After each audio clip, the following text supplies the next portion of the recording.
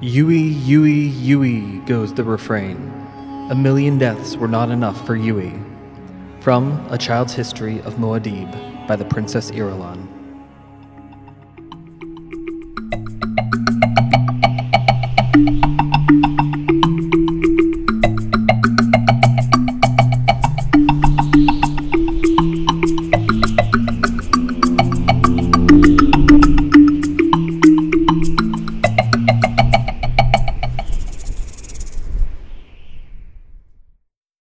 Welcome to Spice World, an inebriated exploration of Frank Herbert's Dune. My name is Derek. And my name is Mike. Each chapter, we're opening up a new bottle of wine and having a little bit of a buzzed book club. Derek, what's the wine we have this week? So this week, Mike, we picked up a bottle, very much judging a book by its cover. This one just has a great, it's a street artist doing a design on the front. So there's this woman with sort of blue hair held back in a ponytail with a red ribbon. And then this red ribbon is just sort of flurled and swirling around the rest of the bottle. And it is called Intrinsic.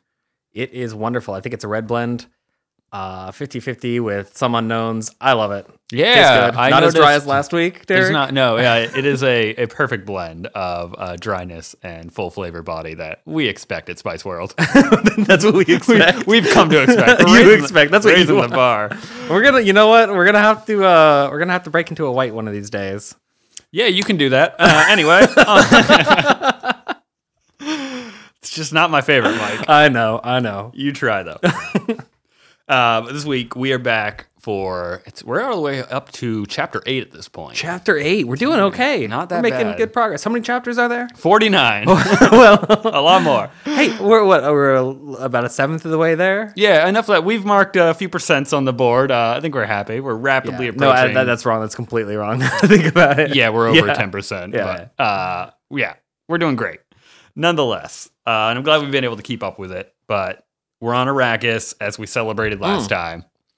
We're kind of getting used to this new castle that we're in, the Arakeen Palace. Arakeen Palace. That's the name of it.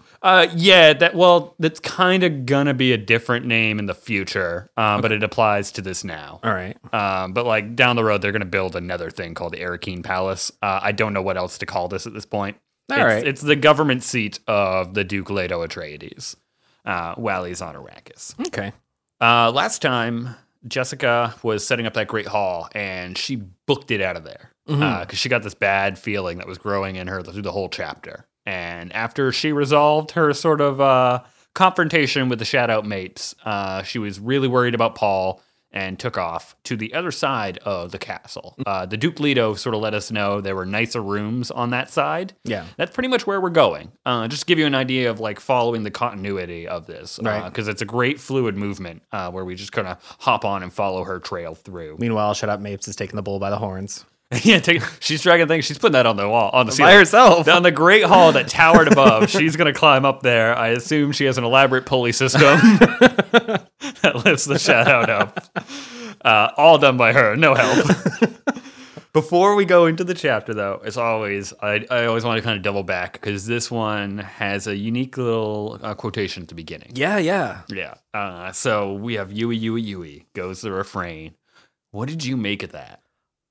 So refrain. So a song of some sort. Sure. At least something, Or, something popular that everybody knows. Like, Yeah. if you were to say that, I think the rest of the people in the bar would be like, 1,000,000 deaths were not enough for Yui. 1,000,000 deaths? Does he million kill deaths. 1,000,000 people? Is he responsible for every single member of the Atreides house like dying? Oh my! I mean, it would have to be a planet. A million? No, a million. Not the whole planet, but I mean, like, more than just the family, you know? What does he do? Well, ultimately, I think that is more counting the effects of what he does.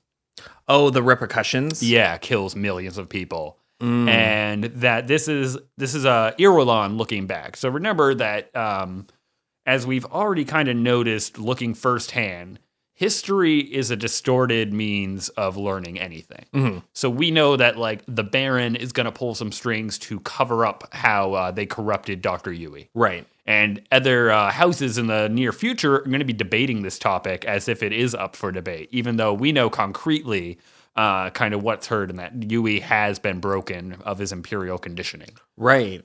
So Irulan is looking back at this as a historian. I think we need to keep that in mind, where we know that having met Yui, like, that does not sound like Yui. Or especially going into this chapter, hearing this and then meeting this again, this very quiet, subdued man who is just contemplating his guilt all the time.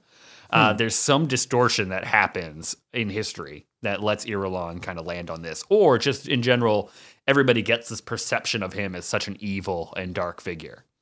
And I told you when we did the Orange Catholic Bible, remember we did the background on that? Right. That whole document that I drew from is attributed to Paul Atreides. Like, he wrote out that history. And it's because the Orange Catholic Bible was very important to him. But who gave that to him? Right. Who kind of put that whole seed in? But they don't talk about that in Irulan's writings. They don't. I have a little bit of insight to give you that Paul let that version of Yui be presented to some extent. Right. I mean, he could have. I mean, he knew Yui pretty well. Right. He could have sort of like. I mean, we don't know where everybody ends up, especially you don't know where everybody ends up at the end of the book, and I don't want to like kind of ruin that for you. Suffice to say that like Paul makes it through to the end. Well, I kind of figured as much because I've talked about the second book with Paul. That and you know that I don't think that's too big of a spoiler for a book that's like 40, 55 years old now. Yeah, it's about time. Right. But it's interesting that Paul, understanding the complexities of history, chooses not to clear that up. He doesn't feel like that's something he has to do or should do. But it's just, that way that Yui is always very juxtaposed to these kind of quotations that present him. And I think that lets us read more into the universe as a whole. And knowing that, like, history is incorrect and we can't fully trust these kind of things. We got to take them with a grain of salt. I would also, because you and I just sort of talked about this before, but that in Princess Irulan saying that, she is not representing a Bene Gesserit point of view either. That is like a macro historical view of him. Just like when what was the book when you and I were talking, you just mentioned that maybe that was like a Bene Gesserit thing, right? From her saying. So, Child's History of Muad'Dib, it's not exclusively for like the. I think that's a good point to point out. Yeah, it's a simplified version of history at that. Being a child, this is what a child is expected to learn. And this is what circulated throughout the Imperium as a whole? As like a potential book you can just pick up? Yeah. It's probably part of like an education curriculum, maybe among the noble houses. So other people would definitely learn about this, and if that refrain goes, that refrain is also ingrained in popular culture. Right. Damn, poor Yui.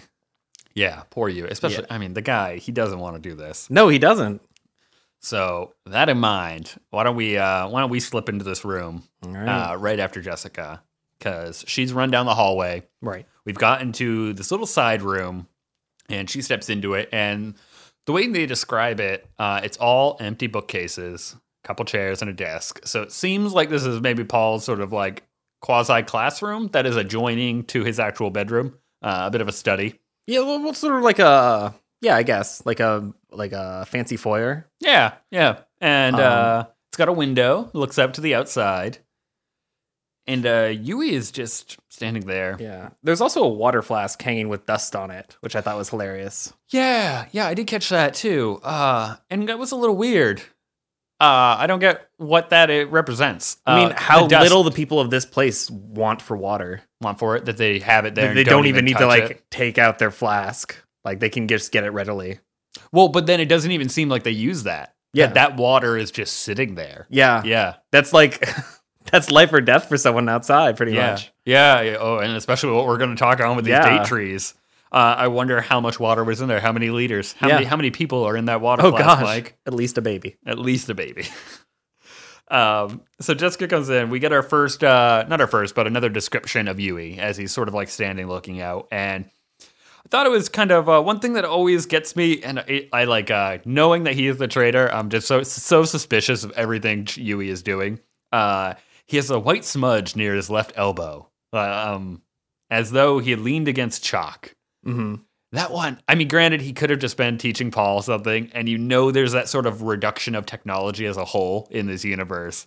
They very well could still be using chalk. And I definitely think so. and just as innocuous, but we know that this Harkonnen plan is afoot. People are up to stuff. And I was like, maybe he'd been crawling through somewhere. Maybe. No, I think it would have been over more than just one elbow. I think one elbow, especially with a dominant hand, would suggest. And like maybe that would have been enough of a red flag for just to be like, why is there chalk on your elbow if we don't use chalk or something? So yeah, I think it is pretty innocuous, but it just anytime it mentions something even slightly unusual with Yui, my mind entertains the notion of more intricate machinations on his part. I think this is more to illustrate Jessica's training of minutia. And just like what she sees and what she thinks based off of that in the immediate future. And I know that like we know that he's the traitor, but I think it's just establishing sort of her skill set because we haven't really gotten too much. Like reinforcing her skill set. Yeah. Because we haven't really dived into her. I think we've been told more than shown. Yeah, for sure. A lot of things. And then this is, like saying, she's just kind of catching it on the fly and letting you know. It does also illuminate action that occurred before we got in the room. True. Like he's been teaching him. There was some chalk action, explaining, because we know Paul is going to... Some chalk action. Some chalk action. That's what my teachers called it. Dr. Yu is a rock climber. And then the other description point that I love is that he's there. He's like a fleshless stick figure. And then it ends with a caricature poised for stringy movement at the direction of a puppet master. Yeah, I saw that. She yeah, perfect. Just go with it, Jessica. Just ride with it. Yeah, if that is exactly like the stream of consciousness in her thought, you're like, hold it right there. You got it. I'm glad you picked that out because I also sort of highlighted that like, And then he has a silver Sook School ring around his hair. Yeah, we established that the first time we met him. We did. And so I have a little bit more on that. So just because I'm going to expand upon, we did a little bit of a Sook School background. Okay. So that silver ring is when you are completed your second level conditioning, and that's sort of the low level that you'd pump out at. The next level would be first level conditioning, and that is a golden ring that would bind your hair. Oh. And that is the one that comes out one every 5 years. So Yui is one. He's like your normal Sook doctor. He's Diet Sook. Yeah, Diet Sook, Sook Light. They come out once a year, new Sooks. There's like 1 to 2 students that arise every 2 years. So I did err a little bit. I think I implied that he was the one every 5 years, but he's actually that little school below. And then he has did we say we have his mustache here as well? Or is that the next line? That's the next line, I think. Okay. So, like I said, Jessica came here looking for Paul. We had that foreboding feeling building up last time. And she asked Yui where he is. And he tells her, like, he's in there sleeping it off, He'd given him a sedative. And then she's just sort of like immediately, okay. Well, yeah, he doesn't mention the sedative for some time, actually. Oh, okay. It's a little way up. But nonetheless, so Paul's in there sleeping. And she is like just kind of relieved. She knows that the room adjoins there, and that's enough. And she just starts kind of having this conversation with Yui. First thing he does is he apologizes for being too familiar with her. Right, because she catches him a little off guard. Like he's staring out the window, and he just answers back, "Oh, Jessica," and da-da-da, and then catches himself real quick. Like, oh. And she says it's okay. Like after 6 years, it's like long past time. The formalities be dropped between them. So Yui's been in their service for 6 years at least. Okay, so yeah, if you said 6 years there, then yeah. And that brings us about to the time when we have Wana potentially disappearing. So I wonder how much that overlaps, so the correlation between the two. And I want to know, too, did you catch that Yui, he tricks her in that moment? Oh, yeah, he does. He wasn't caught off guard. So he knew she was there and intentionally used her name. It's a part of his plan to sort of like slip under the radar. Yeah. That way, if anything is unusual in this manner, that she picks up because he knows how Bene Gesserit work. Right. Why don't we let's just like pull that one out so this can be like in the forefront of our minds for the rest of this dialogue. Okay. So Yui, he's got this insight on Bene Gesserit ways. Yeah, because of Wana. Yeah, well, she taught him a lot, which seems to be a Bene Gesserit thing. They love to teach people outside of the school all their tricks. It must be so hard to keep a secret in. Like, there's no one. None of them can follow the rules. Just keep guidelines. Just guidelines. And so Yui, feeling himself in a precarious situation, being like he knows he's a traitor and he has this lie he's carrying with him. He has to put Jessica off, and he knows that Jessica is also not a truth sayer. because we know that Wana was. Wana was one of the best up and coming. Oh. She was being groomed by Gaius Helmahayim, potentially. Oh, I did not know that. We touched on it very lightly, of just that the people got to choose their successors, and that Wana was kind of chosen for that. Oh, wow. But then she got put in this plot, and she knew what she was doing when she was pulled into this endeavor. And sadly, like, took it because she her loyalty to the Bene Gesserit trumped her marriage in so many ways. So Yui has this insight. He knows that Jessica can't true sense, and he's going to try to walk this thin line between the truth and revealing this huge lie that's a burden to him. Right. And just really play Jessica like a flute.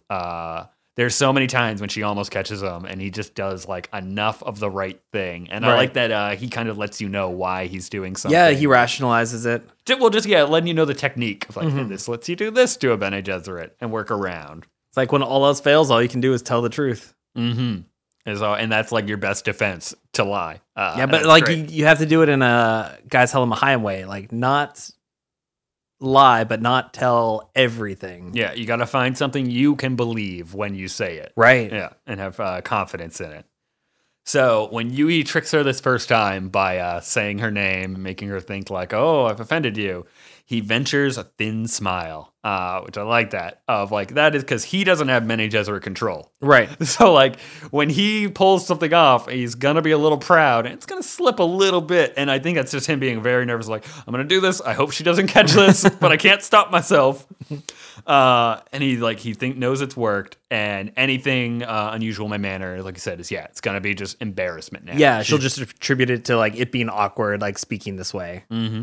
Sort of like how Thufir misinterpreted Paul being afraid. Yeah, Paul, like the fear for Paul for when he was conscious had this other thing on his mind. I love how we are building up these individuals to be like best of the best, but like we very clearly learn quickly they're infallible. Yeah. Yeah, no one is perfect, and that's sort of... Or not infallible, I guess. Yeah. They are fallible. Yeah. And the idea that no one or institution is perfect. Like everything that even should operate so greatly has flaws and errors. The Bene Gesserit, semi-perfect. Whoa, man, did they miss the mark on that last breeding step. And it's just a human error gets thrown in. So... Yui's he's happy this is all gonna work, and he tells her that he was off a wool gathering. Yeah, it came back. It did. So how often is wool gathering presented in this book? Because you made it seem like it like doesn't happen all that often. Yeah, I was caught up in nostalgia. I think that was clouding my. Were you wool gathering? I think I was, and it's gonna turn up not a lot. But I think it is in every book. So I've been trying to say like a book ahead of us too, and touching on other things in the series because I want us to go through everything. And yeah, it shows up in Children of Dune. It's going to show up in God Emperor Dune. And I just had the vivid memory of it in Heretics and Chapter House. I think I don't know why I just caught it. Maybe it's because the dialogue that they have about it is so blatant. And in this, it's always sort of like just really, it's like a throwaway phrase almost. Mm-hmm. We get a little bit of just this glimmer of what it was like when the family arrived on Arrakis. Right. Coming from the spaceport, because like I said, they've only been here a day. We know from when they were in the main hall. We got that kind of time. They just touched down. Yeah. And we get this line. This is Yui talking to Jessica, and he says, "So barren after Caladan. And the people, the townswomen we passed on the way here, wailing beneath their veils. The way they looked at us." Now, this is just highlighting that kind of... I told you we were going to start seeing a kind of clash of cultures and traditions coming up. This is sort of the first one where these people are coming in.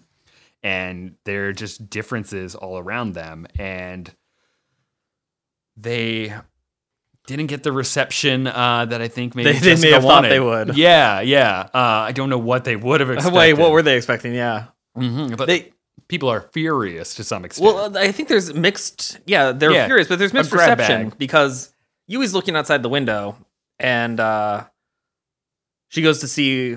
Yeah, kind of stands up next to him like, what are you looking at? And looks out there. Yeah, and then she starts, like, almost immediately, the pattern presents itself and she sees what's going on. And it's people walking past some date trees. Yeah. like all sort of perfectly planted and hewn and separated, and they all have different reactions. I think what was it they described them as? I see hate, I see envy, and I see hope. Man, you were ready. Prepared. But like no matter what, each of them rakes the trees with a fixity of obsession, and like that's the pattern. And Yui, do you read the? Yui says like, "Oh, do you know what they're thinking?" You profess to read minds. And says they think that there are 100 of us as they stare at those trees. Those are 100 of us.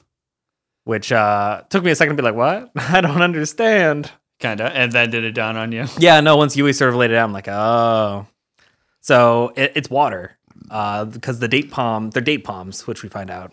Mm-hmm. And those require 40 liters of water daily. I didn't know that. That's insane. That's cool. And that one, he's probably dead on that. Probably. While man requires 8. Oh. So then Yui does some quick math for us. Yeah. 5 person a palm. What is it, 20 palms out there? Yeah. 100 people. That's crazy. And that in like, that they have to learn to see this. Mm-hmm. This is something that the natives, it's just part of life for them. Like, and like, what does it do? Like, that water for them is another day of life that they get to, go out, spend with their families, try and work for another day, live another day. And the trees just stand there looking pretty. I will tell you though, there's Yui thinks the people, the ones that look at it with hope. Jessica says she sees some that do look at it with hope though, not just hate and envy. And Yui is like, oh no, they just but hope that a date palm will fall, but it's the wrong season. Is there a right season on Arrakis? Great point. There's hot and less hot. But more to the point, Mike, you came to a conclusion a while back that any small party operator in this book, you would never write them off as having the slightest inclination or the lowest order kind of objectives. Mm-hmm. So I think I'm going to tell you that Yui is wrong in what he thinks their hope is manifest as. Think so. You think there's a deeper meaning there? Yeah, I'm telling you. Yeah. Oh, I'm telling you, he's underestimating them. Everyone seems to underestimate them, except for Thufir. I think Thufir is like one of the few people Thufir cautiously puts like an asterisk next to it of like, can be expanded upon. I'm not going to do it currently, but we'll put that in the maybe folder. Yeah, exactly. He's going to leave room for the opportunity. Okay. Duncan, Idaho. He's got a good perception of them right now. I think based off everything, Paul probably has one too because of just the stories. Like I think it excites him. Paul has a great openness. We're gonna get to one of the chapter quotations. Is gonna mention that Paul, when he was young, the first thing he learned was how to learn, and that so many people don't learn that. And I think that's something where Paul is always open to like adjusting information, updating information, and doesn't like recognize absolutes as needing to be like cared for. So like. This whole myth that, the Fremen are just nobody, whatever. He's like, okay, I'll just take that, but that's probably not an absolute. Or there could be many of them. He's like, yeah, I'll take that. That might not be an absolute either, but we'll wait and we'll see. And he'll act upon it then. But his curiosity is definitely like a large driving force. When Jessica looks out that window, there's one other thing she sees besides the palms. What's that? A shimmering shield. Oh, yeah. So it's a shield for the house. Shield for the house. So there's shield belts and like houses have shields too? Yeah, like a big generator in the basement. You crank that thing on and you can create a house-sized shield. That's kind of cool. But it's just emphasizing how different this place is from Caladan. There was never a house shield on Caladan. You never needed one. But that's the kind of life they're moving into. And I think that even separates the people from the date palms. Is that like house shield there? Oh, does it? Mm-hmm. I don't know if that was like... It might be just outside the window, but nonetheless, the barrier is at least there, separating her from the people, right? If not the date palms from the people too. It's just one of those things. She catches it right away. It's light and see, and she's always clocking how different this place is going to be and how much more harsh it is from that world. What is the point of having those date palms there? Just to flex? Yep. Always. Damn. Yeah. What can I tell you? Rough. Yeah, and just it's even harsher on this world where the water equals life. There's no other resource like that on Caladan that we could have an equivalent, or even on Harco or Deity Prime for that matter, that you could look so just brutal by having that on display when it would be so innocuous on any other world. Just a plant. Cool. It's like those scenes in movies where like they empty someone's canteen into the desert sand. Like, oh, wouldn't you love this water? Wouldn't this taste great? So getting us back to the end of them looking out the window there with like, oh, the date palm's never going to get them. Never too soon. Jessica is thinking like, we look at this place with too critical of an eye. And there's hope as well as danger here. The spice could make us rich. That's like she laughs at her own statement. Like, what am I even saying? Yeah, with a fat treasury, we can make this world into whatever we wish. And then I love her laugh breaks through, and it's like brittle when that comes off. And so she's been having a really hard day so far. After how many times she had to use, like, we were going into Bene Gesserit discipline just to make it through that conversation with Leto when he brought up marriage especially.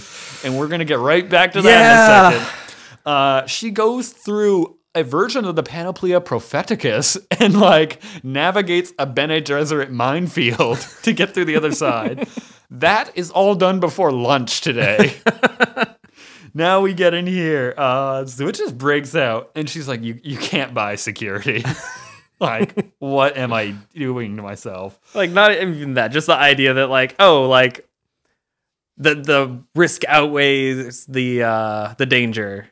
Or something like that. Or the other way around, like the reward outweighs the risk. The reward outweighs like we could potentially come out ahead in all this. Yeah, the risk outweighs the reward outweighs. Man, I think I'm done with this class. I think you have like Piter's version of the plan and you just can't get past it. Give me that bottle, Derek. Fill her back up, Mike. Right. Oh boy, it's gonna be one of those days. So yeah, and then consider also who she is saying this to who the one who knows as a matter of fact that can't be true. That I have sold you upriver and this is all hopeless. So like she's hurting herself and him simultaneously in that moment, and not realizing it.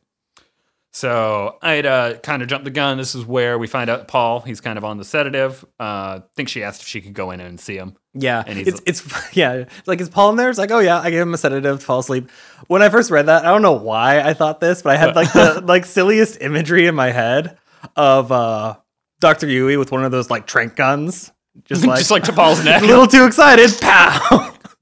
I like to imagine he's holding his gun while he says it's like, oh yeah, I just tranked him real quick. just like give him a quick sedative. Like a Colonius rifle. He's got a little like English cap on. Yes. Shot Paul at 300 yards. Yeah. Because I imagine there's so many red flags in this chapter and Jessica just like breezes by so many of them. That's what I imagine is just like happening blatantly in front of her. Just like, oh, it's fine. He's my friend after all. Yeah, it is a little like, I mean, I don't know how to attribute this other than to like, there's got to be something from Frank writing this in a different period where like sedative doesn't sound so alarming or weird. Mm-hmm. Like to me, that's just very. It sounds aggressive almost. Yeah, you gave a 15-year-old a sedative because he was excited. Well, maybe give him a day, dude. It's like, oh yeah, 15-year-olds are always excited. Just. He kind of annoyed me. I got this chalk on my elbow. Yeah, so that's funny.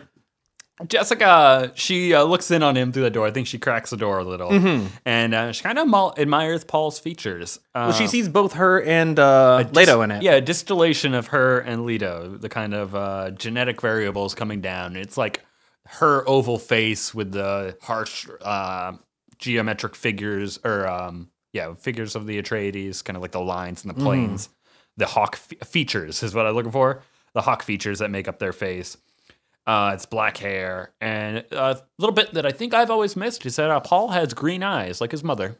Oh. Yeah, I mean, eventually they're going to go blue, but for now they're green. He's got lime green eyes. They are going to go blue. Yeah. So black hair, green eyes. The guy's a handsome man. So she mentioned she would go in. She just wants to scoop him up into her arms and just hold her son. But with Yui there, it's like, I'm not. Yeah, and it's weird that I guess it's the nobility aspect. I mean, she opens up for everything else and, is so informal with him. Well, I mean, that's just name. It's still, I think, a little different to go. It's an intimate thing. Right. For her to kind of break character and Yeah. not be so rigid might be too harsh of a word for how she composes herself. But to let that lax in front of him, she still doesn't feel comfortable for. But Yui's perspective in all of this is a little bit different. Well, I think it's funny that they kind of both have difficulty with each other in the room. So she wants to hold her son, but she's like, Yui's here. Yui's watching her look at her son, and he just thinks of his wife and how they never had children. And so he goes And off wonder why wool gathering again, I would say. Why Wana never gave him children. And I think you brought up earlier that Wana had difficulty with her loyalty to the Bene Gesserit having such a harsh impact on her marriage. No, I can't say that she had difficulty. Not difficulty, but that she chose her loyalty inflicted a difficulty upon their marriage. Yes, maybe that's that a better way of wording that. Yeah. I just wouldn't want to insinuate that she. I don't think she would. Yeah, no, I don't want to hesitated paint her a incorrectly. second. She's Bene Gesserit through and through. But yeah, it definitely sounds like her and Yui had a true and loving relationship between them. And then whenever she got this mission, she made that choice and never told him about it. That's a huge difference between Wana and Jessica right there, though. And it's interesting. So when he's thinking about it too, Yui being the Suk doctor, the first thing he goes is there was no physical reason against There's it. nothing medical about it. I know that. He even says as a doctor, I know. And it's but was it some Bene Gesserit reason? I think he pretty aptly guesses correctly. Yeah, the last bit is, and he thought that might, for the first time, he was caught up in the thought that he might be part of a pattern more involuted and complicated than his mind could grasp. I feel like no one gives Dr. Yui enough credit in all this. He is an incredibly intelligent and wise guy. He's a wise guy. Yeah. But no. He's just made a decision that's put him on a course that he's not willing to change. He's very convicted to what he's going to do. Committed, I guess. And no, he's got conviction. It's to avenge his wife, to figure out the fate of his wife, because there's always a question mark in his mind where I think he's going to hold out hope, even though it's in vain. Right. I think not just hope, the fear that it is true that his wife isn't dead.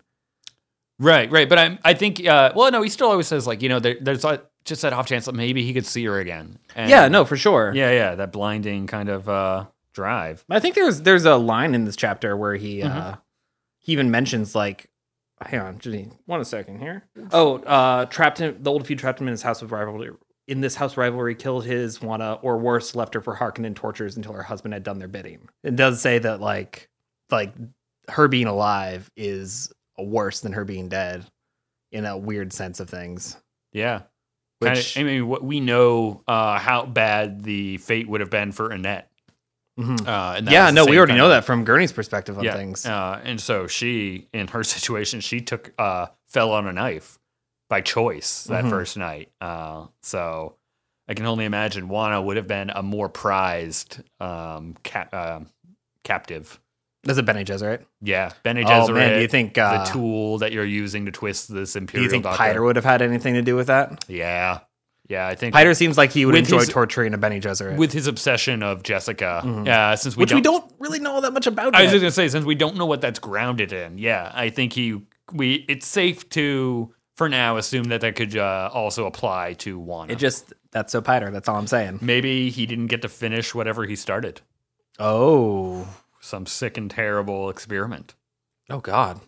Yeah, we'll get there, though. Not there, but we'll get we'll get to Piter. All right. He's not done yet. We'll see what that cool cat's all about. Where does that put us off? So that puts us back up to Yui and giving children. Yeah. Actually, I love the transition out of this. Gets way more upbeat. So we're looking at contemplating why Yui doesn't have kids. Oh my God. And then they just remark on the blissful sleep of a child. Jessica's just saying like how easy they sleep, like not a care in the world. And then I think it's like, when do we lose it? Dude, I think everyone asked that. Oh yeah, when you just see a little. So I have a little nephew who's 2 years old, and I've gone over to my brother's house, and when you see him just like slung over a couch, but like he's only half on, half off, but just as comfortable as can be. When I'm like, if I was like that, I would wake up so sore and just like dilapidated. I think that's how I prefer to sleep, actually. just wherever the winds blow you. In a slinky state. It's great. And then they wake up and bounce right to it like nothing ever happened.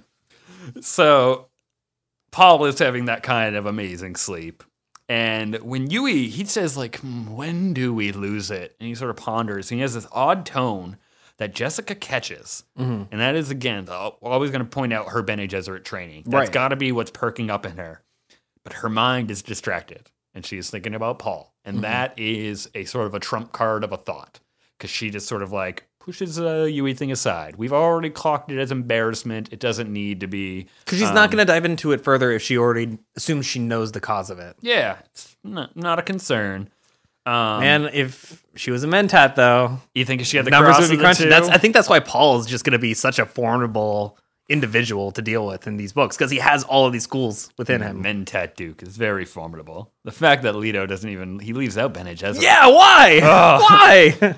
That's the secret. He doesn't even want him to know. He's that good of a duke.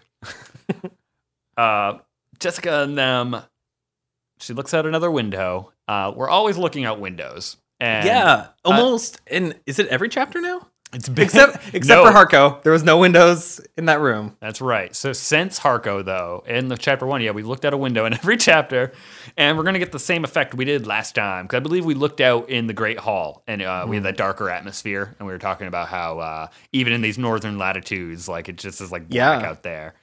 And that's much the same thing here. And Jessica mentions it, like it's so dark. And Yui tells her why it's dark, where there's not moisture in the air. Mostly a lack of moisture, which something I never really considered before. Is that like... It would scatter, I think, the lights. Yeah, refraction there? Yeah, like that's why our sky's blue. Right. Because of all the moisture. Okay, that makes sense. And we get into the water. Yeah, the whole mystery of water. Well, and that's right before that, let's let Jessica vent this out a little bit, because we need to keep getting this off our chest. All right. She's just like, everything comes down to water. She hates that. It's gonna keep happening. I mean, even what was Shadow Mape's title, Mike?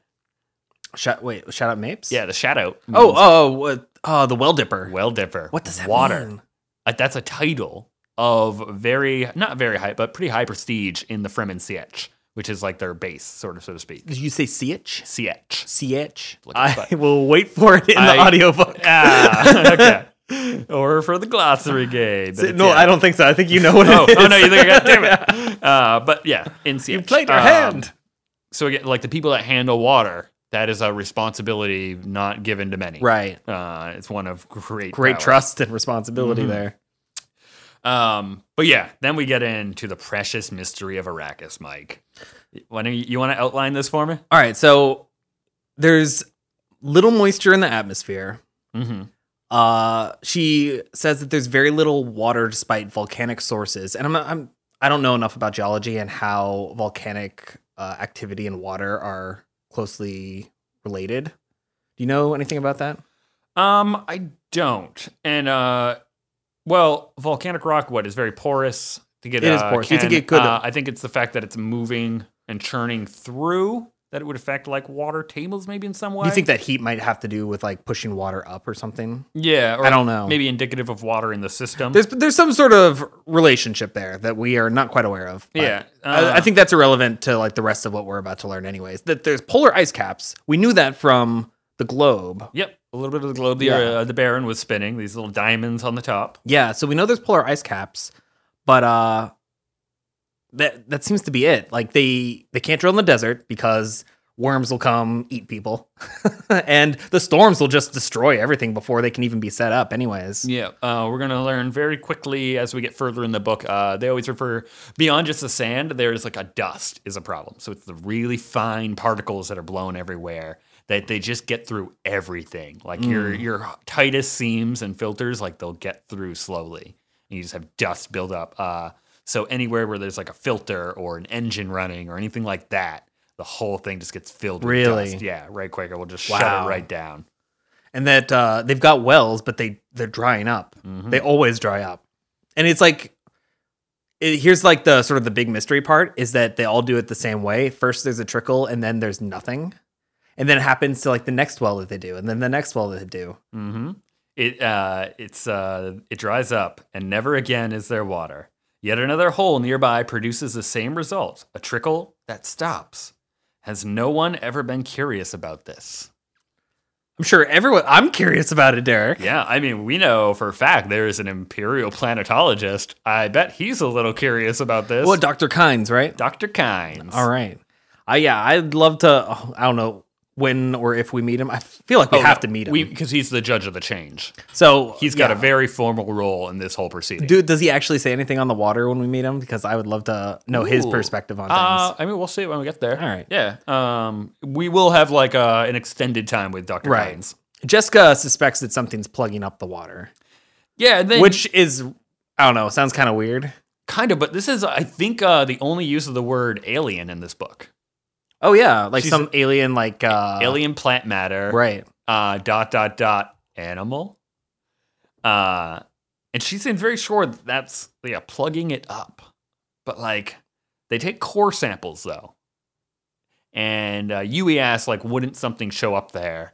Jessica responds, like, they wouldn't know what they're looking for, so what would they see? Which that I find confusing. No, I mean, I guess if they... if there was some sort of like plant matter like buried deep within the sands and cores, that like if they, it's like a drain, like if enough stuff gets in the way of the drain, like it does plug up the water. If you could imagine that some sort of like alien plant life was doing that, that's like feasible. Right, but if they drill down and they bring out a core sample, why aren't they able to see that if that's what's happening? That's fair. Maybe it's a wily plant. Yeah, that's like the one weird thing where I think even like where Jessica rebutting that they just wouldn't understand what they're seeing. Like, I find that hard to, like, it would be something different than rock, would it not? And then you go, oh, that might be it. Or at least, something atypical in that core sample. It's strange, though, so they've never found anything in all their time doing this. And Yui brings up a really cool possibility of a Harkonnen cover-up. That they know, like, they're responsible for the lack of water. Well, so, like, we know one of the Harkonnen cover-ups was how badly the Fremen were a thorn in their side while they were on Arrakis. Oh, right. Because they were getting raided all the time. So you think maybe the Harkonnens know and aren't sharing that information? I just think it's a really cool one that Yui posits out there. Honestly, that seems more likely. I'm trying to look at this just from your perspective for right now, because this is one of the great things that I'm totally not spoiling for you. Okay, cool. Like, water on Arrakis, that's up to you. Okay. All right, I'll get the yarn. Okay, another board going. There's 7 boards. They all start with water. And we get a cool phrase, which I liked, where they mention at the end, kind of like, we are definitely behind the Harkonnen veil. I put that down as well, and that was just so sad. Yeah. It's I got reminiscent of like Iron Curtain. I wonder where he pulled that from, or if the veil is used in any other historical context like that. But I love this idea of just being behind enemy lines is how they all feel right now. Well, I think that also means something different for him too, like in the context of what he's saying to Jessica and like what he's actually saying about his current situation. And that he is sort of like trapped in that veil. Yeah. I mean, Yui himself lives behind it currently. Yeah. And at this point, he says that with hatred in his voice. Yeah, was it? That was like almost immediately, like he stops what he's saying and notices Jessica's looking right at him like, what'd you just say? Like, I could see that, in my head too. Like, so we've had Jessica, like, she flies by that first thing that pops up when she catch up. And with this one, Yui's sort of lost, turns to look at her, and just that face, those Bene Gesserit eyes looking at you. He's like, what is it? And in his head, he goes, great mother. I've aroused her suspicion. Yeah, she says, like, you say that with, like, such venom. Like, not even the Duke said their name like that. He's like, oh, no. He's like, now I must use every trick my Wana taught me. There's only one solution. There's only one trick she taught me. If you read those one after the other, you could come to that conclusion. There's only one. Tell the truth as far as I can. Yeah, and that's As what we we were found talking out. about earlier. He has to just tell the truth. Mm. Because I mean, I guess you could even trick a truthsayer if you 100% believe what you're saying is true. Ooh, that's a fair distinction. We're talking about how you would lie to a truthsayer. Mm-hmm. And yeah, you don't need to be that precise with Jessica. But I guess the point is that Yui is going to treat her like one. Right. Since Wana was. He's going to be careful, cautious. Everything's on the line. Yeah. And he does it pretty well. So he decides he's going to bring up Wana.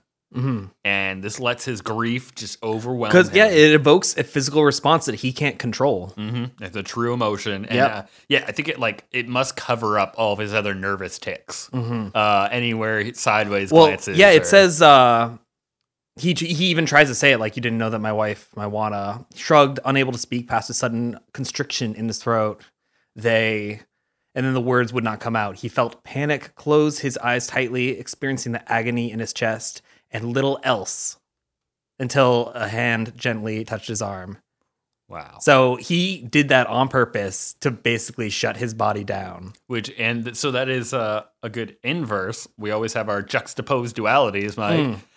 Jessica last chapter was using her Bene Gesserit training to subdue these kind of reactions. Right. We recall her face being held immobile for that moment. And now you have Yui doing the opposite of just letting emotions take him over for a very similar reason, to create a mask and to hide oneself.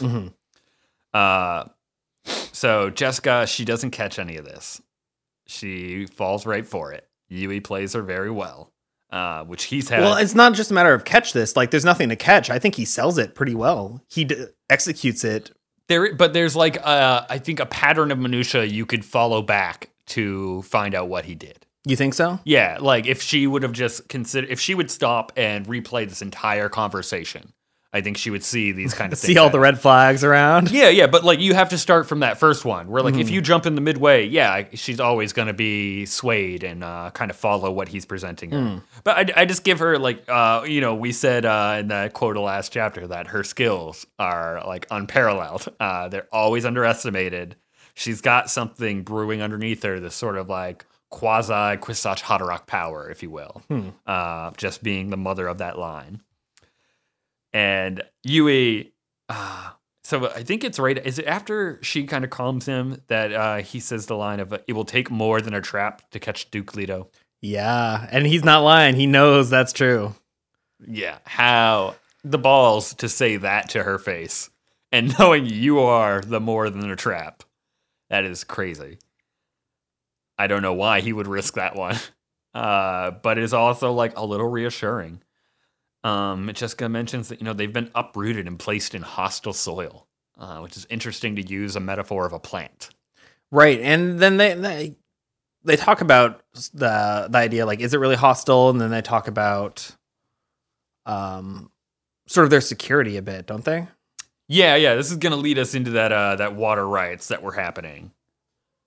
Oh yeah. So when they got off the transports and everything, we said that the veiled individuals were all like sort of like shouting at them and Shouting and wailing. There's like some sort of perception there to meet them. So we're learning that there were water riots. They were. And it sounds like these had stopped before today. Like maybe they stopped yesterday or something, whenever they installed these wind traps. But essentially, the populace was furious with how many people the Atreides were bringing down here. Which must give us a little insight to how many the Harkonnens had too. Maybe there was far less. They didn't care about bringing their whole house there.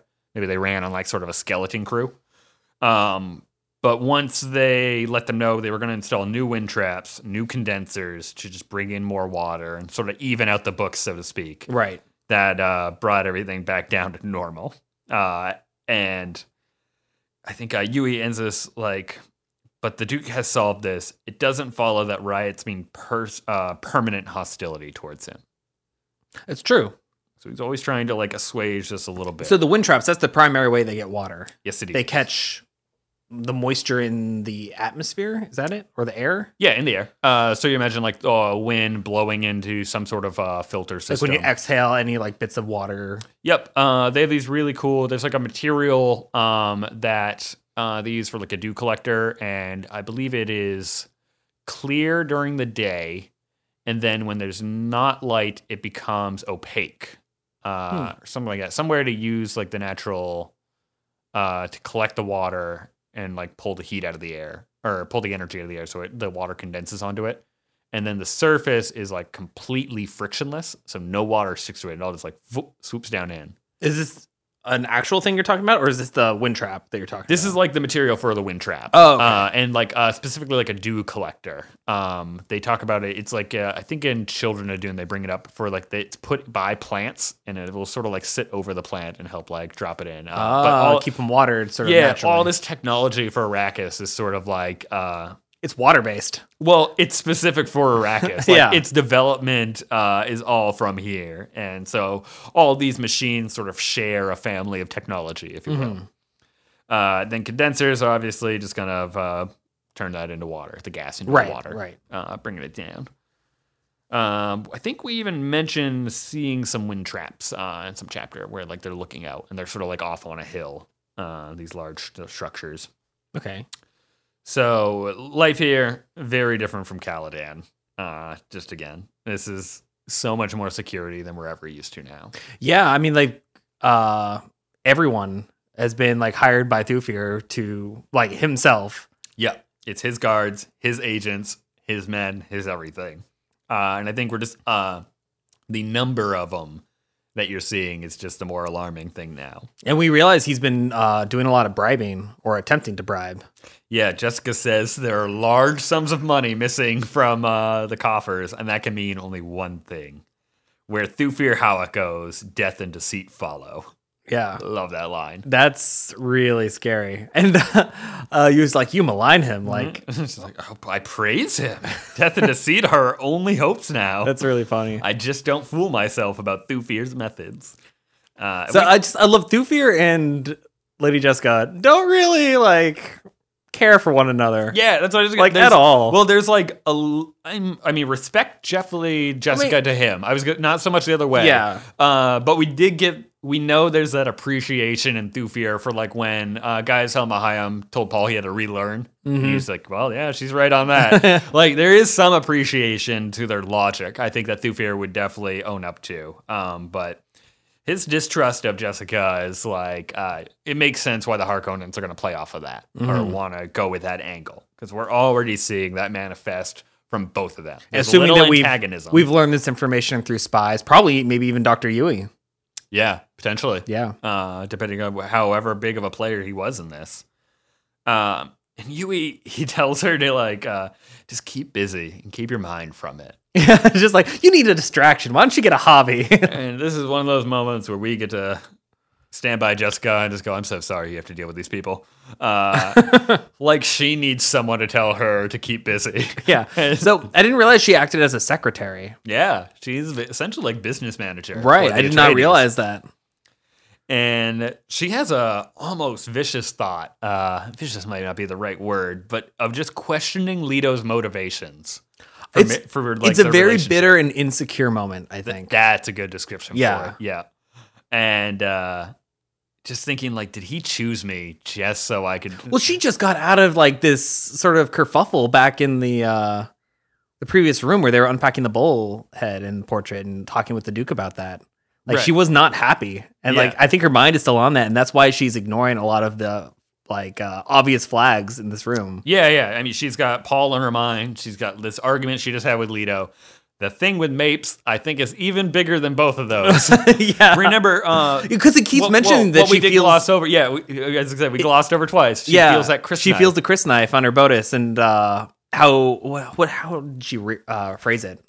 She feels it, and then about a couple paragraphs later, we say that when she's looking out the window, the like milky color is similar to the blade of the Chris knife that the sun is like cutting across the sky. No, she says something else though.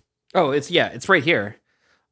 She says she hugged herself, pressing the sheathed Chris knife against her flesh, thinking of the unfinished business it represented, and then says there'll be much bloodshed soon. Oh, Like That's intense. Yeah, that's friggin' intense. I'm just like a side thought. Yeah. Put a pin in that one, Jessica. Gonna come right back to it.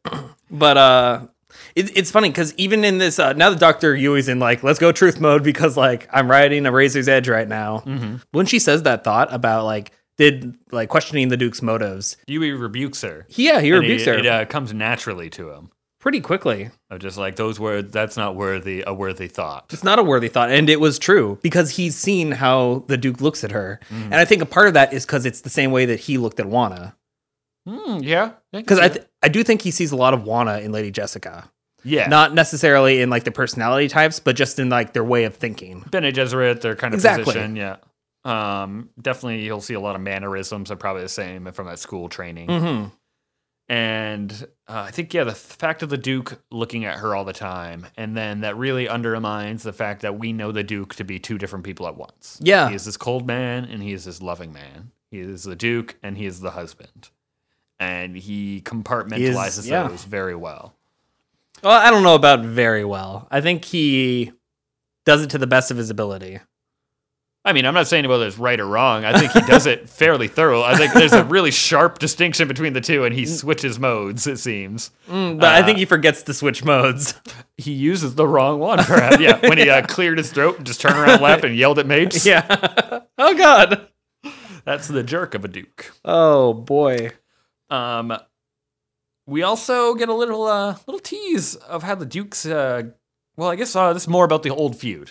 Yeah, and so we learn about this, too. This is the moment we learn that Leto is a cousin of the royal blood, and by that, the Emperor. Yes. So, and that's where we first learned that. And so, like, previously, I had just told you that. Yeah, you just told me that. Yeah. So that was pretty cool to find out. But we also learned that the Harkonnen titles came out of the Chom pocketbook. So they are not of royal blood in any sense. They paid for their title. And which makes me think that's got to be why he is a baron and not like a duke or a count. Right. So that's interesting. I would love to know like how the titles are distinctly different from one another, like a list of everything. Is that somewhere in the encyclopedia maybe? It's not. And we get a lot of different titles. So, for example, Duke Leto is a Siradar Duke. And Siradar is going to be taken from... the language I might have wrong. I'm attributed to Persian, but it was in that group that was in Chechnya that I keep referencing in Sabers of Paradise. And it meant like regional governor. That was their word for it. I feel like I got to read this book now because this is the third time you've brought this up. I'll get 2 copies. Okay. And so that we're seeing that kind of mash of Western and Eastern culture together in that. And you're getting like a governor duke. So I don't know how Baron lines up with that, where I feel like, I attribute Baron to like Western aristocracy. So I don't know what that would mean to like a Persian into a kingdom like that. That's a good point, actually. So that's the only thing that I would question. I'm not sure of, but at least from this, we're gonna draw that that is what the distinction for Baron. Baron seems like it's like lesser, but on a somewhat equal level, like higher than a count still, maybe. We discussed that the Baron like respects the royalty, the noble blood. He's jealous. Yeah, I was gonna say, do you think he's jealous of the Duke because he has that royal blood? Yeah. Oh yeah. Oh man. It's not just the popularity. It's just everything about Duke Leto the Baron just hates. And then we throw this old feud into the mix, which we're about to learn about. Yeah, so the Harkonnens were banished for cowardice after the Battle of Corinth. And we mentioned this at some point. I think I've probably butchered this more than anything. Okay. In like bringing it up, because I attribute it to the battle, to the Butlerian Jihad, and it's not that, it's after the Butlerian Jihad. This is the moment when like the royal family or the imperial family is established, essentially. It was the Battle of Corinth, which I think you did say. Yep. Yeah, that I was right on. I knew the planet where it takes place in, and that becomes the seat of the imperial power. And this may be one of those things where like we were talking about how history is just sort of an altered version of what really happened, just our best way that we can like translate it or describe based off of what we know. According to everyone in these houses, it's because one of the older Atreides family members had a Harkonnen banished for cowardice after this battle. We discussed sort of, in this battle, it was the Harkonnen... Man, how did you describe it? I think confusingly, we did talk about there was another fight, the one that Leto was involved in, which was very similar. Oh, did we confuse those? Well, no, we didn't in the moment, but I'm thinking right now, if you're trying to reflect back, you might be. But in that one, Leto decides not to execute a battle plan because there was an error in the plan that he caught. And then the Harkonnens get wiped out. Oh, that was how Duke Leto sort of got to his power. Yes, that was how he started building his round. In the Battle of Corran, so taking you way back. I believe it was that they were attacking. The Harkonnen commander pulled his fleet back for some reason out of the battle. Oh. And the Atreides, though, saved the day and rallied saved this flank and won the battle. And that was the moment where they earned their prestige. And then somehow they blamed that Harkonnen afterwards. That's really funny then, if that's like how this feud started. Mm-hmm. That and I guess even more reason the Baron hates Duke Leto is like the opposite situation occurs where the Baron charges in with everyone else and Duke Leto's like, nah. Yeah, he's like, actually, well, not the Baron. Baron doesn't go into war. Well, no, okay, the Baron's forces that he orders to go in. Specifically, I think it might have been the Beast Raban at that point. Oh, really? Yeah, I think it might have been like the one he was trained to be his like heir at that point before he was like, not that kid. He's a little too intense. We'll try the next one. But I'm not sure how many years ago, time-wise, that is, to line up with Raban. I just thought that was interesting. Yeah, definitely. Their relationship with one another I always want to just like circle back to it and see like why is there such hatred there? Because like just my grandpa hated your grandpa is never enough for me. No, I know. Ultimately, I wish we could stop everything. Get the Baron on a Highliner, bring him over to Arrakis, just put these two in a room and like let's just talk it out, guys. We'll get Gaius Helm behind to be the mediator. It would be great because she's a truth sayer too. Yeah. But. That's not gonna. Sounds like work, Derek. Not gonna come to pass, and very expensive. So there is an irony in that this death trap of a planet is also the giver of life of all spice and melange in the universe. Yeah, and that Yui hates this feud. He feels trapped by this feud, and this feud is the reason that he has to do this terrible thing. That he has this burden. Isn't that interesting? Having that thought that all those tens of thousands of years ago, somebody made a choice and that dictates the course of Yui's life on top of that. Yeah. It just has such an effect that he can't avoid it. Much like how the Duke was snared by history, so is Dr. Yui. Poor dude. And he sort of just changed, like once he says about that, talks about the irony with melange and everything, his thoughts sort of change a bit, and Lady Jessica asked him what he's thinking, and he was thinking about the current price of Solari on the open market. Just sort of, why not? Let's just change gears, which is huge, actually. So I don't think we touched on it, and we might have, and I just forgot, and that bottle there is to blame for it. But Solari, like, it's hard to distinguish what one Solari equals as, like, what is it to, like, the euro or the US dollar? Mm-hmm. Like how close do we assimilate that to our current market? Ooh, well, so that's a decagram of spice is this 620,000 Solari. Yeah, that's a lot of Solari, but how many So we know that a handful of spice can buy you a house on two pile. How much do you think a house is? 2 pile. I'm gonna say it's 1-to-1. I'm thinking house. Well, you got to get outside the empire. Okay. Limited real estate. That's not just the real estate. It's the purchase of the Highliner's use, the Spacing Guild.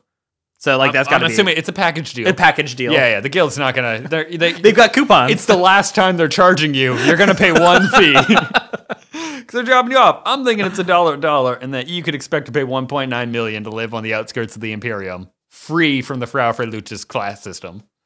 And it's not your house, is it? Or your? I mean, it just said you could buy a house on Topile. I don't know what that means. No, I mean, it's not your entire house goes with you, or is it? Oh, or is it just you? Peace out, guys. Ooh, I think it's I think you take your retainers and I think Gurney would be going and the lieutenants. I don't know if they would be happy with that. They'd follow the Duke anywhere. Oh man. Okay, strange. That didn't really get where I wanted, but I'm gonna say $1. Food for thought. Yeah. What kind of things on Tupile are there, do you think, for like animals and plants that you can sort of be self-sustaining if you don't have the Spacing Guild constantly bringing things? Well, I mean, it's still a planet. Like, it's going to have a life cycle of its own. And I feel like that would be somewhat sustainable. I mean, you say that, but Arrakis is pretty rough. Yeah, well, that's why you don't. They chose the safety world, all right? They weren't like, it's the only safety world. This is the only spice world. We were stuck with Arrakis. All right. I would imagine it's probably like a goddamn paradise. I was just curious. With a lot of just, I wonder if they restructure into another feudal system since they all used to be dukes. Like, everybody used to be somewhat higher up. It's like the Admiral's Lounge, and they just tip their hat, Duke. So this is where we finally get a de facto description of spice, which I've told you countless times. Mm-hmm. But they talk about what it tasted like the first time you've ever had it. Cinnamon. And then never the same twice. Your body learns a reaction to something that it likes and something that's good for Or it. no, that's what people attribute it to. Mm-hmm. That what do they call it? A learned flavor reaction. Yeah. Where if you learn that something's good for you, eventually your body starts to take that taste as, oh, it tastes good. Yeah. But like not necessarily attribute it to a specific flavor itself. The It's just flavor, that the euphoric, this is good for me. Well, it's sort of a mix of them both. Where I think it is the nature of the spice combined with your body's reaction. Okay. Spice is truly unique and different. So that, like, the fact that it never is the same twice is so I really weird. want to learn more about spice. Wouldn't that? I would just love to have something that was like that. Oh, maybe we can make some cinnamon dessert somehow, and No, but just to have an ingredient like that. We have not, there's just no equivalent. it's called Old Bay, Derek. I don't know what you're talking about. It exists. It's delicious on everything. Oh God. Fair enough. But I just love that we get that little thing. Why he landed on cinnamon. It is just a pungent odor. Maybe he just liked cinnamon. Yeah, And it does have a very strong aromatic factor to it. yeah, and we're gonna have so many. Maybe right around Christmas time. It doesn't like that's the one. That's just what it was around him. Jessica, Maybe believable too, because it sort of looks like sand. If you think the color. Yeah. Yeah, the red color is Yeah. like kind of dead on. Yeah, it looks really cool when spice blast or a spice blows over the dirt. She starts mentioning to Yui, kind of reveals what we speculated on last time, where the Duke and Jessica have been having an argument or a conversation many times for the past couple months. And she says, like, she just wanted them to go renegade. Yeah. Should have just done it. Should have gone to Tupile. Should have bought that house for 1.9 mil. Would have been awesome. And Yui notices that like she's not really listening to him anymore. She's sort of in her own head, and it's like, oh, I should go with this. I should ride with this. Like this is definitely my opportunity. Yui sees it. And Yui strikes. He says, like, can I ask a personal question? And they did establish like informalities, but he's still like, this is still kind of a rough question to ask the primary concubine and secretary of the Duke. Yeah. Yeah. And so he just asks it, like, why did she never make the Duke marry her? Mm-hmm. And that wording, very precise. Make him. Why didn't you make him? Again, he knows the Bene Gesserit and what they're capable of. Yeah, he understands what the voice is. And I got, she says, no, she shrugged. There's good political reason, just talking about why the Duke didn't marry her in general. As long as my Duke remains unmarried, and this just sounds like she is regurgitating this line she is, said because so many her times. first initial reaction isn't just like, no, it's more like, it's startled. Because that's, I think, maybe a thought that she had even like considered herself, and she asked herself why. We already know the answer. She will never trick him. Right. She made that promise to herself. And that she will go ahead and argue feudally. Yeah. Or feudalistly. Yeah, feudally. Yeah, feudally. Just to remind herself and prove to herself that she will not use like trickery or Bene Gesserit means to like alter his mind and decision. Yeah. And I think it's significant too that is for her, not for him. Right. When she does those exercises. Kind of just to remind herself. And in her regurgitation of this, like, political marriage, yada, yada, she sighs in the middle of it and then continues on. Yeah. Just like, oh my God, this thing, it weighs on her so much. motivating people, forcing them to your will, gives them a cynical attitude towards humility or humanity. It degrades everything it touches. If I made him do this, then it would be then it would not be his doing. Mm-hmm. Hamilton concludes. I like to imagine like when Jessica starts going into this like thought process, Yui's just like, yes, I did it. Like she's in her own head again. I'm doing it. Yeah, and I mean that is entirely what we know he meant to do. Yeah. Like he saw her on the edge and just pushed her over. He goes back to that chalkboard and puts a little tally on the Yui side. Like, I'm doing it. It's just like his big plan. He just written it all in chalk. Oh, glad she didn't go one of those chalkboard slides in front of the other one. Yeah. Yui's secret plan. Yui remarks that it's something so similar to what Wano would have said. And I think you really touched on that he's projecting a lot of Wano onto Jessica. And I think this is actually a moment of weakness for him. Like he almost like can't contain it anymore. He almost feels that secret. Like I think he's mentioned a couple times that like, why is it so hard to hate these people? Mm-hmm. Like he loves this family and this house and he wants to be a part of it, but it's his Wano comes first. Yeah. And when we talked about imperial conditioning, a lot of it, all of it is just sort of social conditioning and behavior conditioning done from childhood up. And it makes it so that whoever you are assigned to, you love them and could never inflict harm on them and just idolize them. And so the implication is that they, Harkonnens, were able to shift his allegiance when it should be on the Atreides he loved most. But now it was Wano that he loves most. So by manipulating the Wano thing, and I think these are the moments where we see that sort of how much he loves both of them in kind of competition. And if like the Atreides ever inched out ahead of Wano, that would undo this sort of like binding. And he's fighting that, and it's sort of like an urge and in flux. And this is the precipice where he almost switches. Yeah. He wants to so bad. And he is about to, and then Jessica sort of speaks up and continues. Mm-hmm. And we get that Duke as a duality of a man again. Yeah. And this chapter kind of closes out. I am going to want to read that whole last paragraph. I love the last paragraphs always leave us with a great line. Herbert was very good at ending a chapter. It's like great. A good beat to leave off on. Mm-hmm. Cliffhangers that are revealing in other ways too. Like they always show you something inside that character. Again, I don't know if it's a cliffhanger though. I think it's more of like he just knows like a powerful beat and how to end on it. Yeah, okay. I'll explain what I mean then, right when we get to it. Let me just say, this one last bit though is we have Jessica. She's leaving this whole quarter of the house at this point, which is weird for how much she was so worried about Paul. Yeah, that she's kind of once she sees him, sways it down, and she's gonna go back to inspecting those rooms, which I just think is her like switching back to that normal course of action, just like putting all this away, and she strides outside the room. And Jessica dropped her arms, crossed to the hall door, and stood there a moment, hesitating, and then let herself out. All the time we talked, he was hiding something, holding something back, she thought.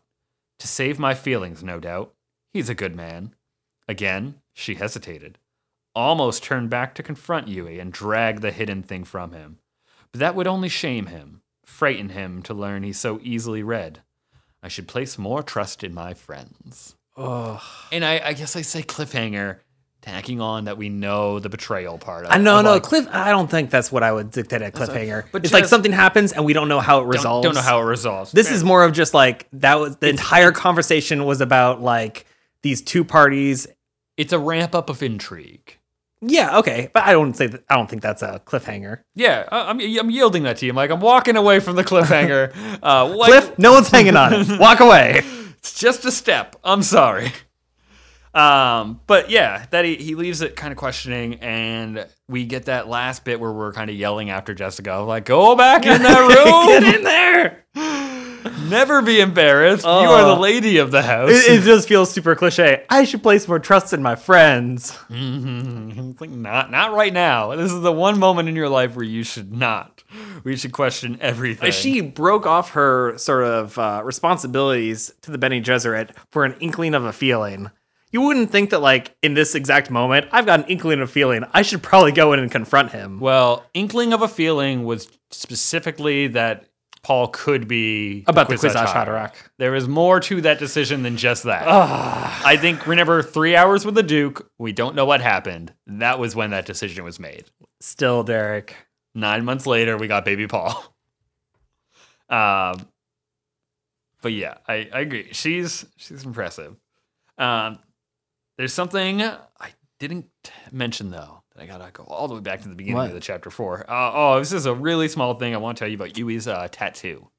Oh, yeah. Yeah. So the Sook Doctors got a diamond tattoo. Okay, diamond, yeah. Yeah, on their forehead. And that represents the 4 corners of their 4 principles. What are their 4 principles? I will give loyalty. I will seek knowledge. I will practice healing. I will prolong life. Are the 4 principles of the Sook Doctors. Well, 2 out of 4. Ain't too bad. The 50% is not great. Wait, what are the 2?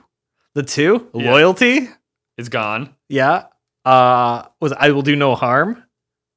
This is gonna make a lot of harm. Well, no, that's why I'm saying I think he only is seeking knowledge. Loyalty's gone, healing's in question, and life, well, that one's just gone. Yui's a bad doctor.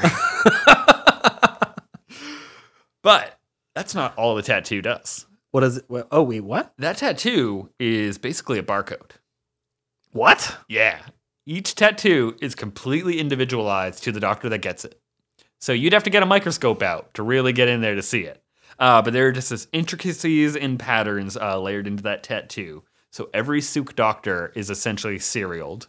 So when a great house is purchasing a Sook Doctor, do they just like scan him under a machine with his head?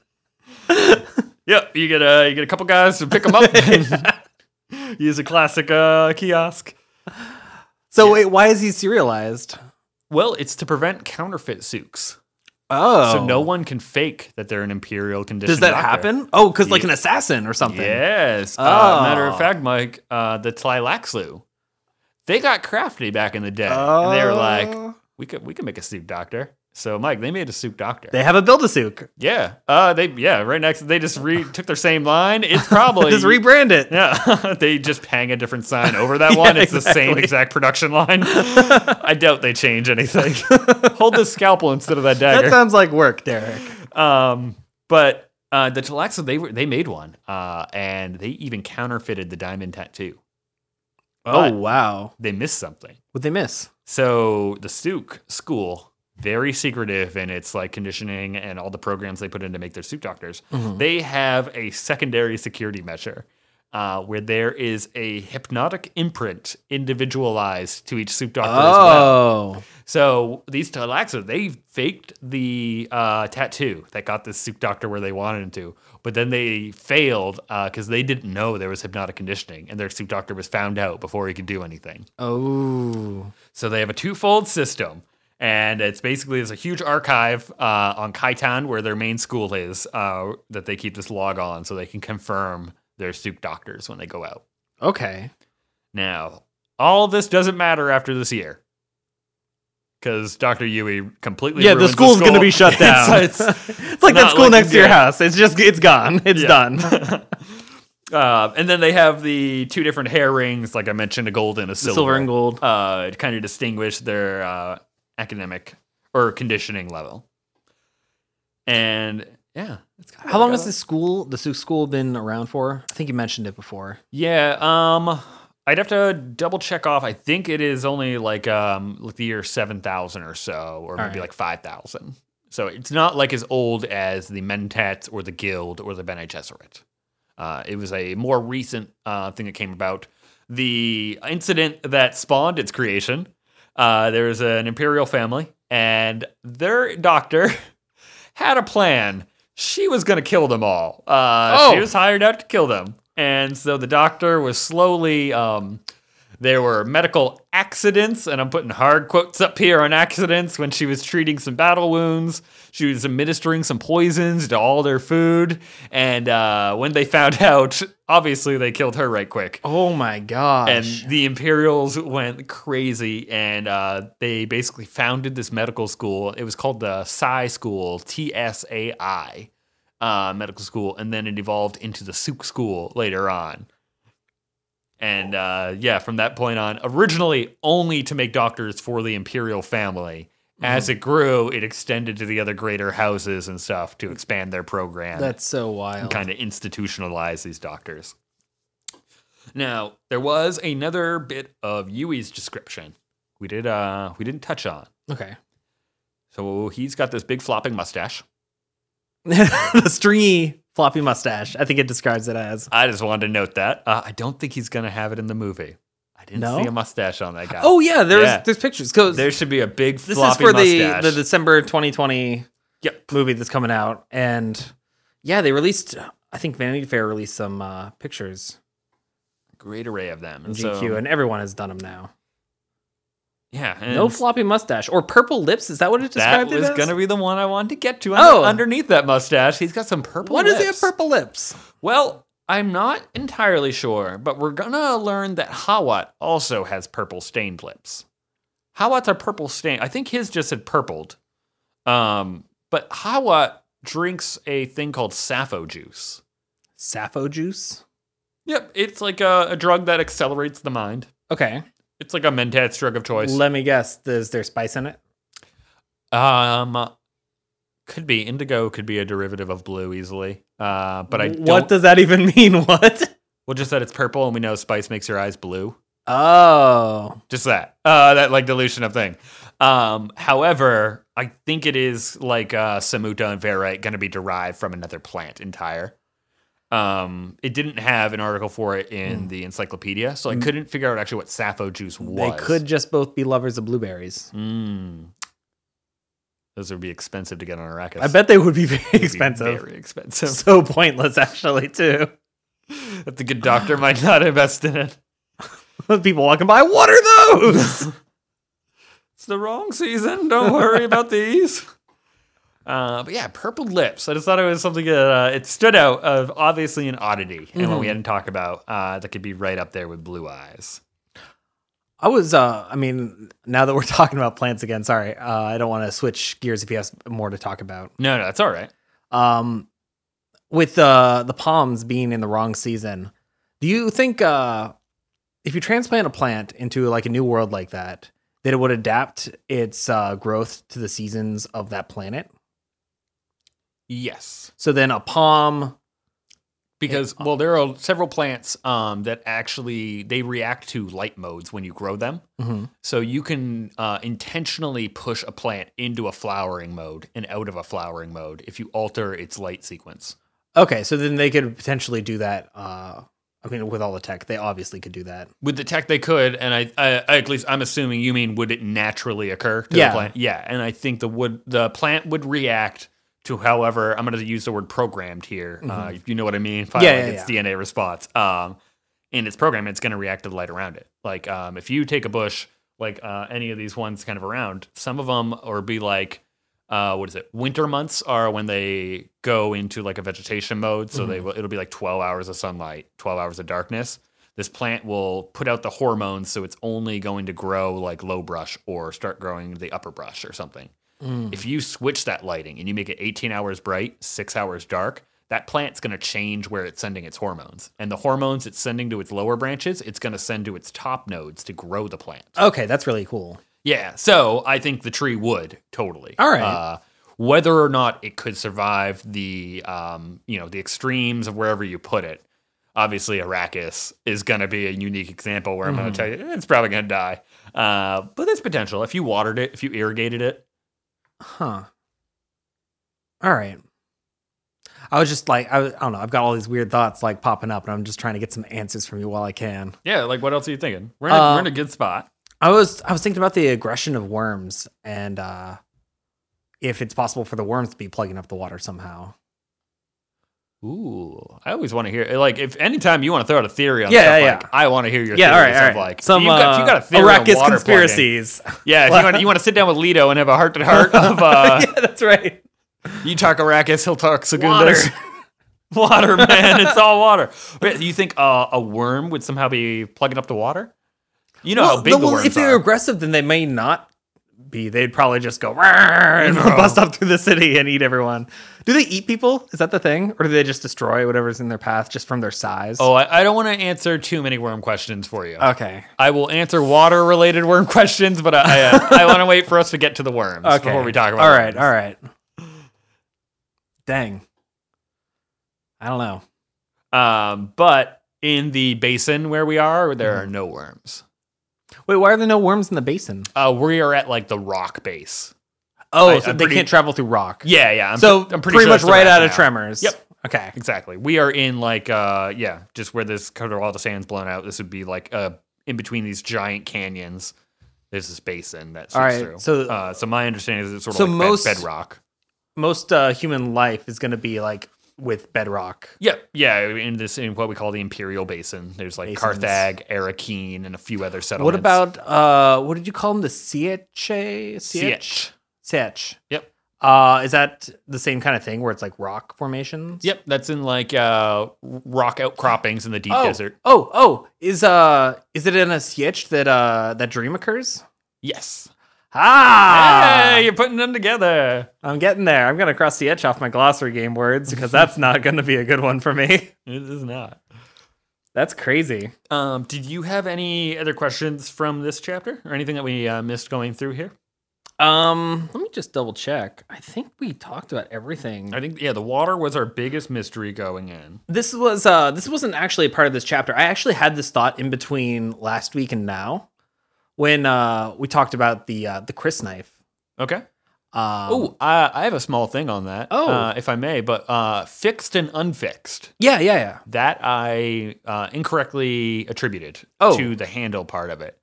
A fixed blade is a Chris knife that has been cured so that it does not dissolve when it's away from moisture. Oh, you can cure them. You can cure them. An unfixed blade is as in the condition that Mates gave her, where it will dissolve if it's away from flesh for too long. Why? Okay. And that just has to do biologically, like basically like a rotting tooth. Almost. Oh, no, this is worm biology specifically. Oh, so it's something different. Yeah. I wonder what... Yeah, a little special. There's more like worm and water theory going on now. Yeah. Just gets it going. Yeah, worm, water. Maybe the worms like suck up a lot of the moisture. You think they're just big straws? Well, not like like slurping it down or anything like that. But like through osmosis or something that like they like the moisture is attracted to them. It's part of their biology. Since that tooth needs it, like the rest of their body would be like it. And the tooth would just be a more dense material than anything else. Mm-hmm. Yeah. I mean that they need it. Put a pin on that one. Yeah. Stick a little string of yarn on it. But no, talking about the Chris knives and everything and sort of what a knife means. Mm-hmm. And that in Fremen it means maker, right? Yes. So we talked, I think it was episode, wait, what? Knife does not mean maker. Krishna? No. Yeah, no. She says that the Fremen word for knife is maker of death. Jessica says. Yeah. Right. So I'm like, there's like a little mystery bit. You are right, but I'm also letting you know there's also wrong. There's more. There's just like a little bit you could expand. Okay. Well, because I was wondering, because we in chapter 4, the quote was by Saint Alia of the Knife. Yes. And so I thought knife had to do with something like being an assassin, but now I'm thinking maybe Saint Alia is part of the Fremen or knows the Fremen, and her title has something to do with the Fremen interpretation of the word knife. Mm-hmm. And now now that I don't really know what that means anymore, Derek, now I need to learn more. But Mike, it's the Dunning-Kruger effect right before our very eyes, where your confidence was so high, and I just brought you to the bottom of that bell curve. You ruined it. Hey, you know what? You get to climb back up halfway, though. Well, you know what? I've got something to climb up. It's going to make me feel good. It's going to make you feel good. It's the glossary game! This will make me feel great, Mike. I last know time you're I warming up to the glossary game. I secretly love it. As long as I never slip down from 50% and I hold this edge. I think I got you today, Derek. I think the day that I actually take the lead. Did you pick 2 words from a different book? Yeah. Pride and Prejudice, baby. Aragorn. We are currently 8-8 tied up because of those bonus words we had to have from our lost episode, which was tragic. And last week's words were fan metal, which is a metal formed by the growing of jasmine crystals in duraluminum, noted for extreme tensile strength in relationship to weight. That was cool. And we did find that real life analog to it. Yeah, which is exactly, which I awesome. think was cool. And then it gets its name from being used mainly in collapsible structures that you fan out. Mhm. And that we... Wings of an ornithopter. Yeah, an ornithopter. I'm very certain that's where that's going to come into play. I'm excited to see that now and see them described. We've got some art on our logo with like little ornithopter things. Yeah, that she drew out. She drew that without knowing what they were, even particular. Yeah. A couple like primer images we showed her, but she never read Dune. And I love her interpretation. They're very bug-like. Yeah. In like almost too bug-like, but they look really great. They were good. I just thought it was cool. I loved it a lot. Mhm. But that was the one that I stumped you on. Second one, I wasn't so lucky on. I kind of knew you were going to get it. It was Stunner, which is a slow pellet projectile weapon, throwing a poison or drug-tipped dart. Effectiveness limited by variations in shield settings and the relative motion between target and projectile. Which we know all about shield combat. Yeah, we're learning a lot more about shields now. So I'm not sure what I'm gonna pop in for next week for words to try and stump you, but House shield. house shield. Or see it. House stunner. You feeling good, Derek? You got enough wine? How about yeah. we refill that glass? Yeah, why don't we Every advantage is useful. what you call disadvantage, I call advantage. All right, I think I got one little bit left. All right. Well, thank you, sir. Mm-hmm. All right, but yeah, missing that one. I got really close with fan metal, and I kind of got the stunner on technicality for committing to ranged over a melee. I gave it to you. I think it was close, but I gave it to you. Yeah, I thought it was. I appreciate it. I thought it was a good enough interpretation.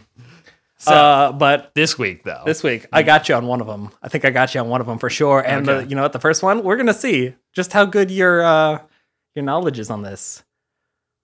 I'll give you a hint from the get-go okay. if you want. Actually, no. We'll see if you need a hint. Well, Sure, always give me the word first. Yeah. the word is Servok. Ooh, so- Servok. Okay. Servok. I'll take that hint. All right. So the use of it is derivative in the name itself. Okay. So if you, So there are devices called, I believe they're servitors. servitors. Yeah. That makes me think of like 40K. Yeah, and Like Warhammer they, stuff. They are, I believe they're semi-illegal machines. Okay. Some of them are too complex. Like they cross that Butlerian Jihad line. Gotcha. And they had them in the Atreides library remember when I told you the library used to be like this really expensive, rivaled the Kaitown library? Yeah. So before the Atreides became this militarized family, they were these academics, and that library had servitors that were like on the line because the library was so big it needed these things to like keep it organized. Oh. So Servok. I don't feel confident with this, but I'm gonna guess it is an extension of the servitors. So some sort of like maintenance machine, maybe, or like something that runs the entire household or base. You're not wrong, but you're not right either. How does it feel, Derek? Story of my life, Yeah, Mike. No, so I think you're pretty much on I think that's po- the best I can do. Yeah. So. All right, let me tell you what we got Yeah. here, and then we'll see what you think. Okay. So it's a clock set mechanism to perform simple tasks, one of the limited automatic devices permitted after the Butlerian Jihad. Okay. Oh. Okay. So a clock, pretty much. No, but you know what that makes me think of? Remember in Doctor Who when they were the clockwork robots? Oh, yeah. In the episode's called The Girl in the Fireplace. Yeah. I think it's like season 4, episode 3. With Madame Pompadour. Madame Pompadour, and he goes back in time, and they're those guys. Those are servitors or servox, I think. Like that's what completely clockwork, but like really intricate and complex. Like imagine having 30,000 years. Well, it doesn't say that they're like a person or anything. No, it doesn't. It doesn't. I'm implying that. I'm not saying they're perfectly. I don't think. Yeah, they'd build it to look like a person, especially if you can't make something in the mind like a person. We are not building human-shaped robots in this world. It's definitely a Valerian no-no. That is taboo. But no, yeah, I think I want to give me it. I'm willing to see how bad I do on the next one. Clock set mechanism to perform simple tasks. And I don't know. Did I not say like an automated machine that would? Yeah. You also said it was banned though. I did. So yeah. That I guess you building off of. Where they walked the line. I don't know. I'll leave that at your discretion. All right. You make the call. What's your next one? You can think about that while we do this large. All right. Cast your judgment. If anyone wants to back me up, though, I'll gladly take your support online or offline. Yeah. We'll get a ruling from some of our comrades at work. See what we can finagle here. Schlag. Can I get that spelled, please? Schlag. Schlag. Now, the name, I think, is definitely German derived. Yeah, no. But I don't think, I will say, though, that is not really going to give you a hint as to what the word means. Fair enough. It makes me think of, like, I don't know if this is a phrase, but, like, that was such a long schlag. Of, like, something you have to, like, trek through mud uphill through or something. Yeah. Is that a phrase? I think isn't it like slog? Slog. Okay, yes. But schlag in German means like to hit something.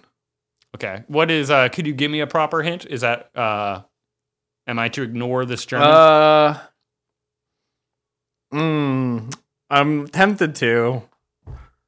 Let's see here. Schlag. It's a pretty short definition, so it's hard to give you a hint on this one. Okay. Yeah, I don't know. I mean, I'm thinking like this thing. I really want to say to like walk or move through. It sounds like it. Like, is it like an object?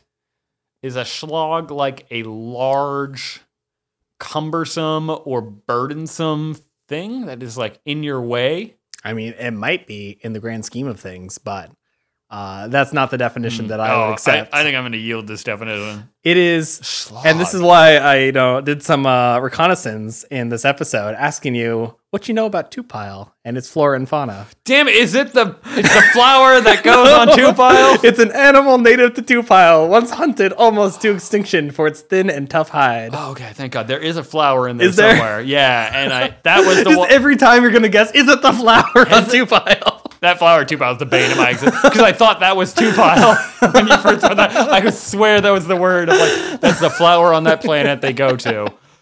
Okay, so what kind? Read that again. Yeah, an animal native to Tupile, once hunted almost to extinction for its thin, tough hide. That makes me think too, because Tupile said that it was a planet or multiple planets.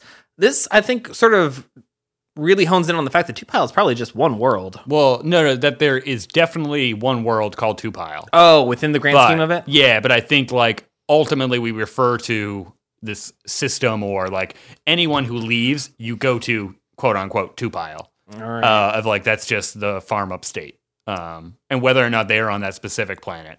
And then probably much like Seleucus Secundus, we have this thread of history that we've clung on to.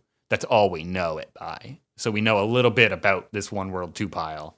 Right. But since the guild has like cut it off, now who knows? That, I mean, if I can even take you a slight tangential, who knows what else the guild has pocketed away in this universe? That's a great question, actually, because they're the only ones that would know. Mm-hmm. They're the ones that keep the records. Yeah, they're the only ones who can fly the ships there. Yeah. You can't make a navigator take you somewhere. I don't think that's possible. Really? Well, how would you? Yeah, I guess that's true. You would have to like get to him and then get him in the ship under still your control. Like there are just so many means where they would be the ones in control of you at that point. So that word, total loss. I now really need us to revisit that first word. I was about to say. So how are we feeling about Servok now, Derek? I'm feeling okay with Servok. You think you got it? I want it. I know you want it.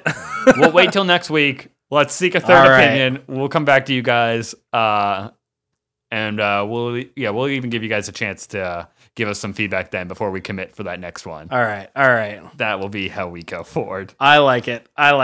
I mean, at the very least, you got to give me. I had the derivative of the word right. Mm-hmm. Coming from the servitors. Mm-hmm. It's pretty awesome. No, that was pretty good. I did have to give you a little bit of a hint on that. Yeah. Oh, for sure. So take that into account. Okay. Anywho, I think that's going to wrap it up for this week. If you've got a question for us or know a wine we can afford, let us know. We're on Instagram and Twitter at SpiceWorldPod. You can reach us via email at spiceworldpod@gmail.com. And all of our episodes are going to be on spiceworldpod.com. Next week is chapter 9 now? Chapter 9. We're getting there, man. We're getting there. What do we have to look forward to? Well, I was just going to say 10 is going to be a great milestone. 10? Oh, double digits. Oh, we'll get a fancy one. one. It's going to feel nice. Oh, you think it's time? It's going to cost $15. Yeah. Well, Mike, the next episode, we're going to go join Paul, which I'm excited to get back to. This is going to be our first time seeing Paul in his new house on this new world. We haven't had Paul for a while, have we? No. It's been a couple chapters. Yeah, not since, no. We were with Duke Leto, I guess. It's only I guess 2. that's right. Yeah, we spent a lot of time with Paul in that training room. It feels so long ago. It's been a whole No, day. it has been 2 chapters. Yeah, 2 chapters. Yeah. 2 with Jessica now. And Paul's sleeping on that bed. But Mike, Trank needle in his neck. what did Paul do when we first met him? Oh, when we first met him, he was asleep. Was he? Oh, he was faking. Oh, Is was he awake the whole time? Paul, I don't think his kid sleeps, Mike. So we're going to go in. We're going to see what Paul's up to. He's too excited to sleep. That's exciting. But that's going to have to wait for next week. Oh, man. Thank you, Mike, especially for the glossary game. Yeah. Even though I feel like you tweaked some things a little bit. I don't know. We'll see if I get those points. Until then, the spice must flow.